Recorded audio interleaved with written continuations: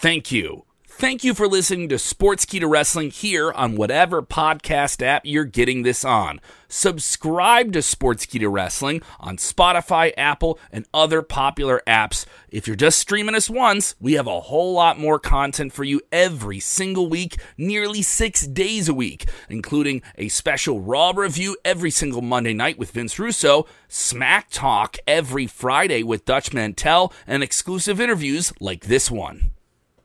The thing I think it did best was for the year prior, everybody had been talking about the Forbidden Door. They've been talking about who's going to come in next and challenge for that world championship and all that. And in that singular moment after Christian lost in those, next few minutes, we took the focus off the Forbidden Door and anybody else that can get involved. And we put the focus solely on two Impact stars.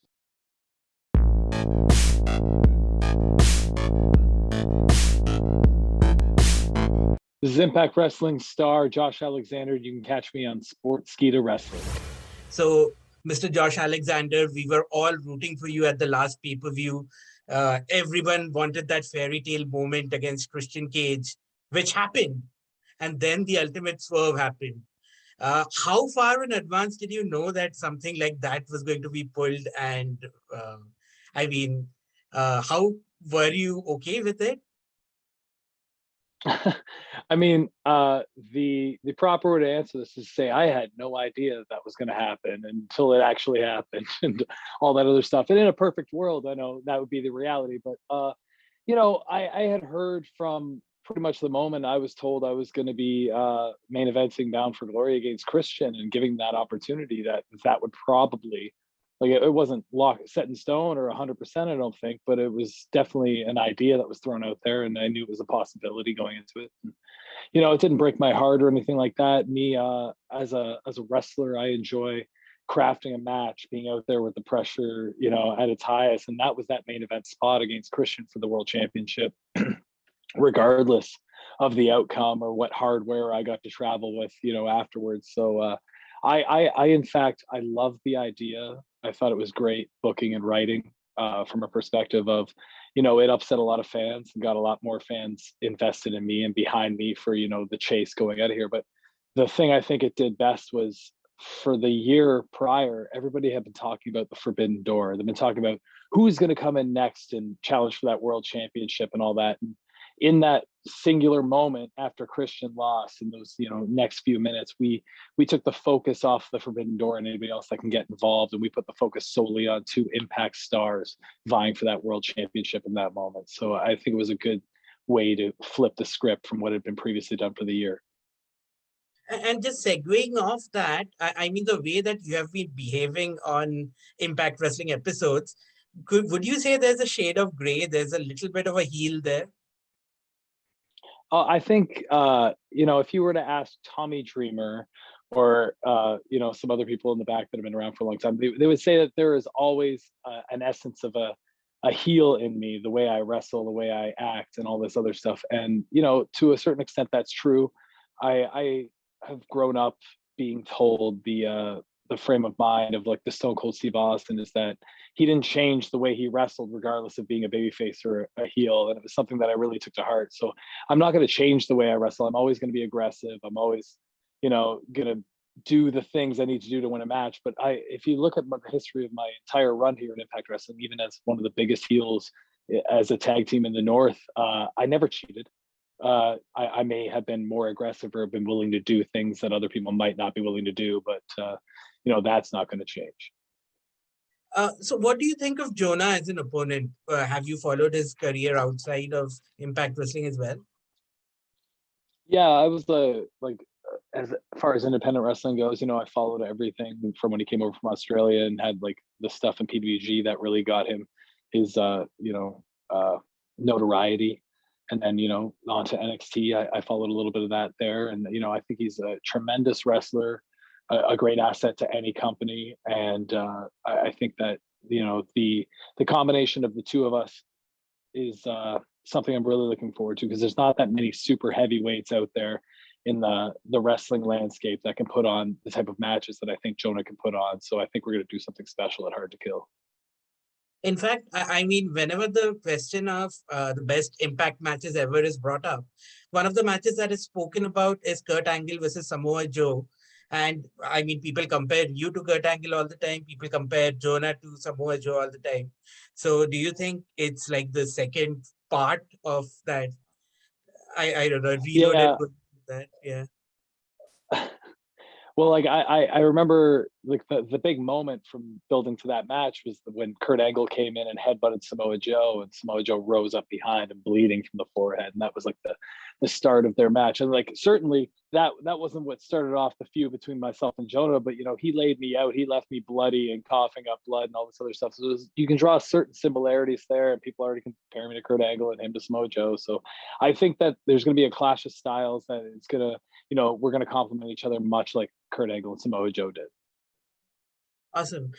Well, I spoke to you before you wrestled Christian Cage. You spoke about what him being an idol of yours and everything else.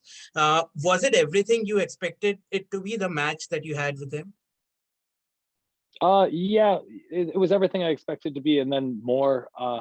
You know, uh, I can sit here and I can talk about some of the greatest matches I've ever had and stuff, and I can tell you that I don't like any of them at the end of the day because there's always something I can find in that match that I could have done better or I would have done differently. Because hindsight is always 2020, and like Christian Cage, that whole match, there's certainly a part of that there too. You know, but you have to like really take a step back and look at it, and I'm forever grateful for the experience and the opportunity I got to be able to showcase myself.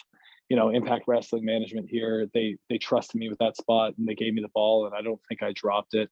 And that's all I can ask from that opportunity. And I got to learn from one of the greatest ever, Christian Cage. So, you know, it was great. So, if you look at the Hard to Kill kind of lineup, would you say that someone like Cardona is in the spot that you were in? He's the underdog, he's the baby face, everybody wants him to become the champion. So he has your fairy tale moment happening right now.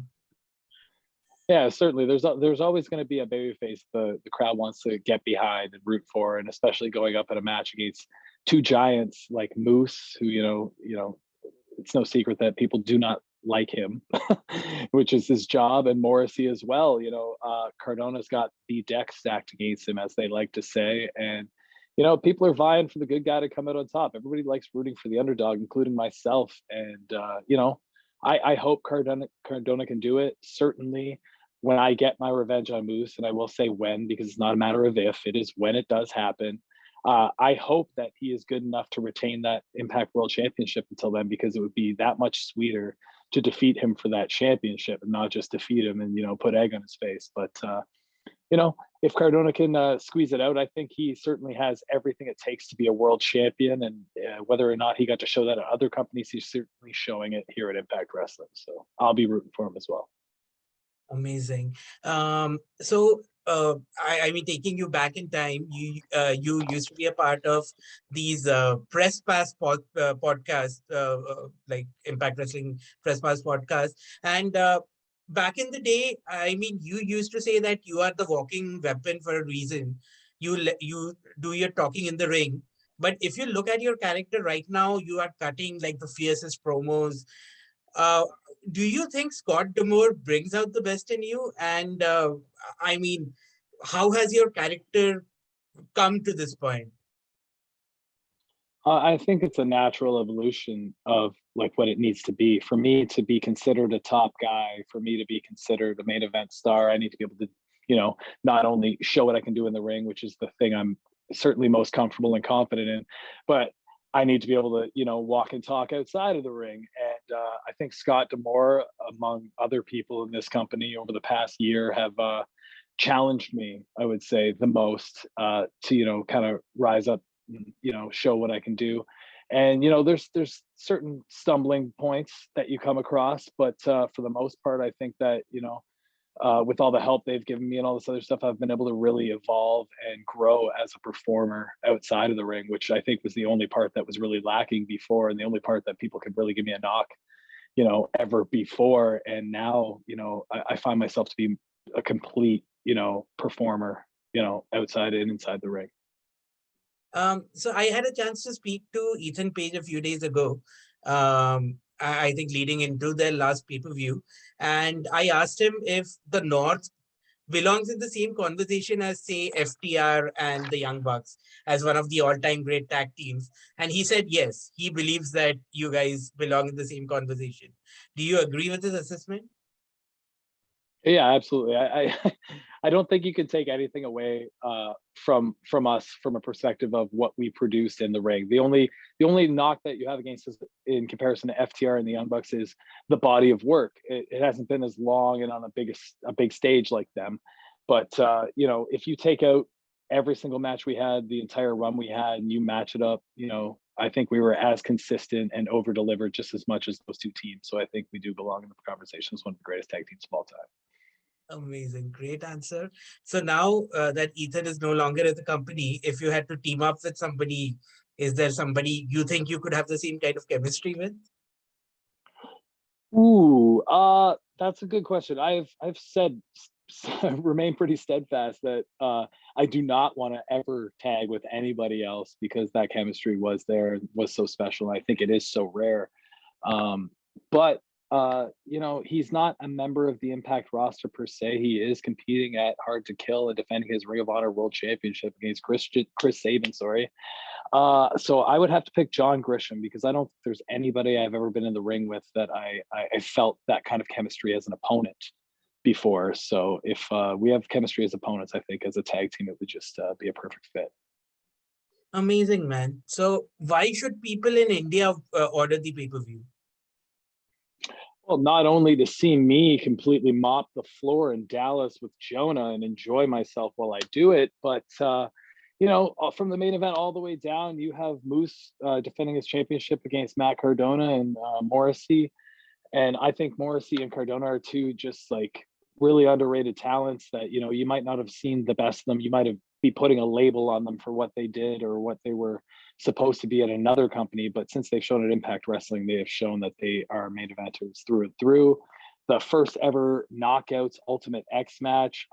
That's probably like the number one thing I'm going to be at the monitor watching because I think everybody in that match is so hungry to over deliver because that match, there's been women's ladder matches, there's been women's cage matches, Hell in the Cell, whatever you want to name, but like I think that Ultimate X, even for us when we did it last July at Slammiversary, it holds this different allure, and it's the thing that's never been done for the Knockouts ever. So every single person competing in that match is going to have this chip on their shoulder to go out there and show up and steal the show, and I can't wait to watch it.